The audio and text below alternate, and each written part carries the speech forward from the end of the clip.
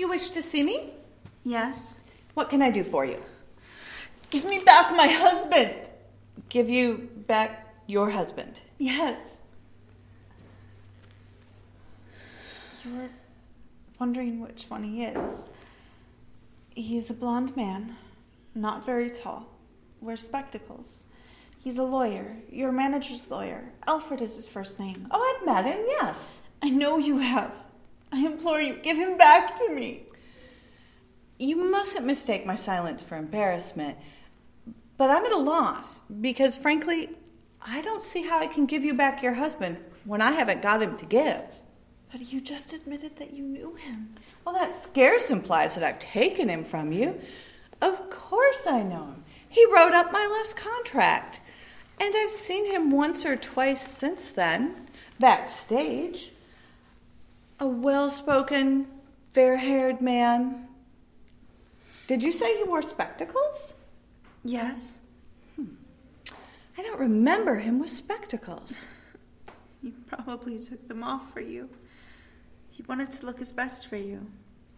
He's in love with you. He never takes them off while I'm around. He doesn't care what he looks like when I'm around. He doesn't love me. I implore you, give him back to me. Oh, if you were not such a foolish young woman, I should be very angry with you. Whatever has made you think that I have taken your husband from you? He sends you flowers all the time. That's not true. It is. It isn't. He's never sent me a flower in all his life. Did he tell you that he did? No. I found out at the florist's. The flowers are sent to your dressing room twice a week and charged to him. That's a lie. Do you mean to say that I'm lying? I mean to say that someone is lying to you. And what about this letter? Letter? He wrote it to you, and he said... He wrote it to me. Let me see. No. I'll read it. My darling, shan't be able to call the theater tonight. Urgent business. 1,000 apologies. 10,000 kisses. Alfred. Oh. He left it behind on his desk this morning. He probably intended to send it to the theater by messenger, but you forgot it. And I read it. And... No, you mustn't cry. Why mustn't I? You steal my husband, and I mustn't cry?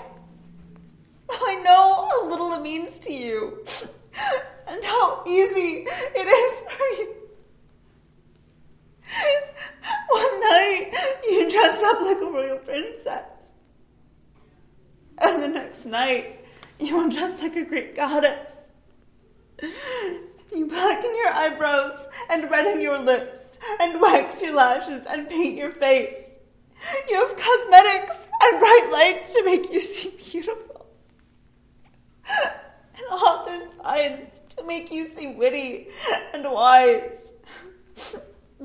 It's no wonder a poor, simple-minded lawyer falls in love with you. What chance have I against you? In my own cheap frock, my own lips and eyebrows, my own unstudied ways.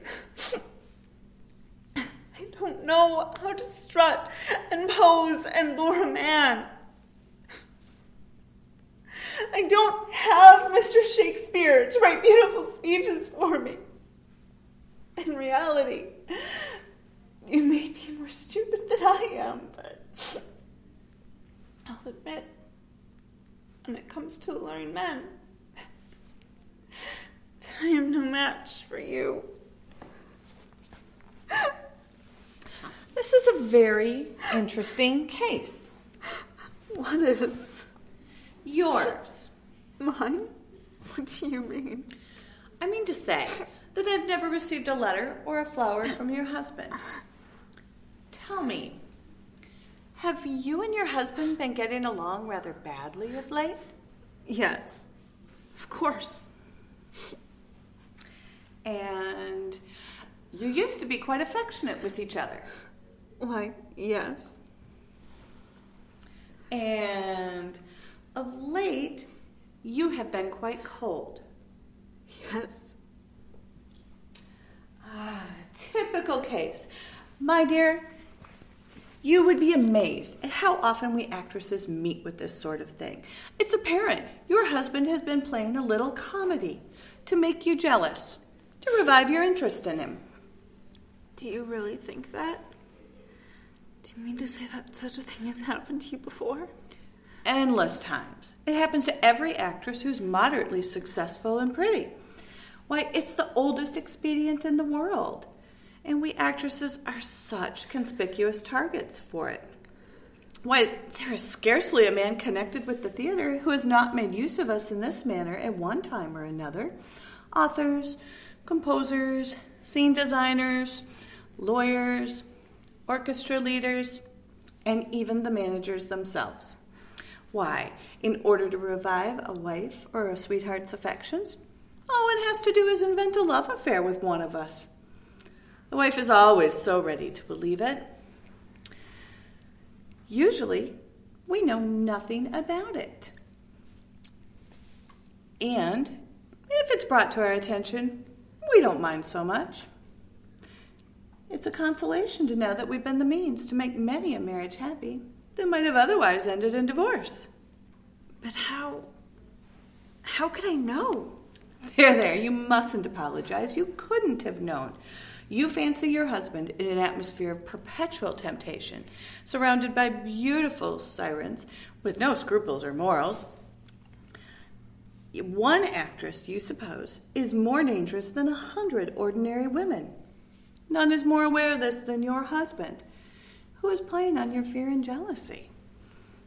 You hate us and you fear us, and so he writes a letter and he leaves it about for you to find on his desk at home. Trust a lawyer to never do that unintentionally. In the morning, he telephones the florist and he orders flowers for me. And when he gets to the office, he calls and he cancels them. Tell me, has he a lock of my hair?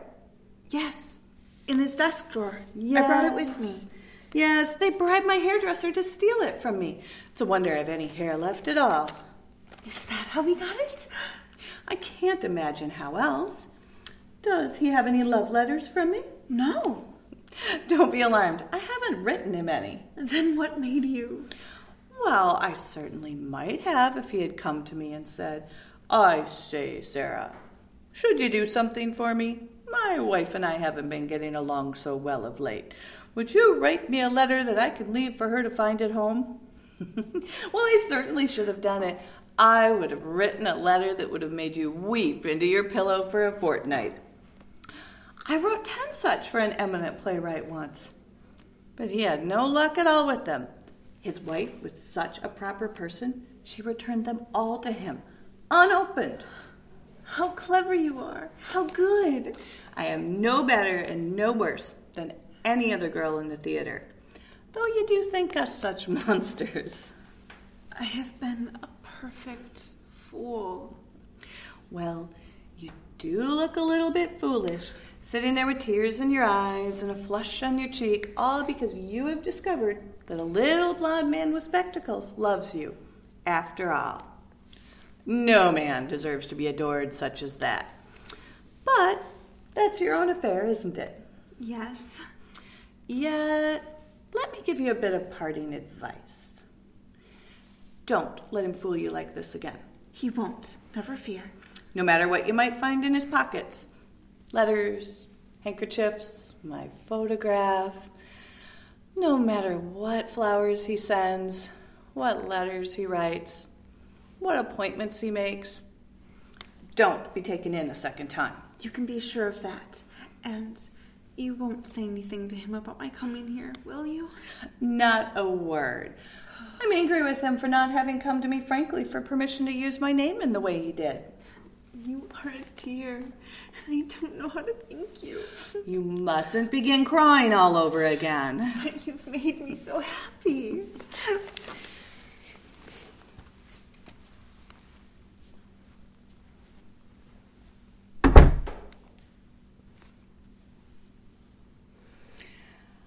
All right, Alfred, you can come in. She's gone.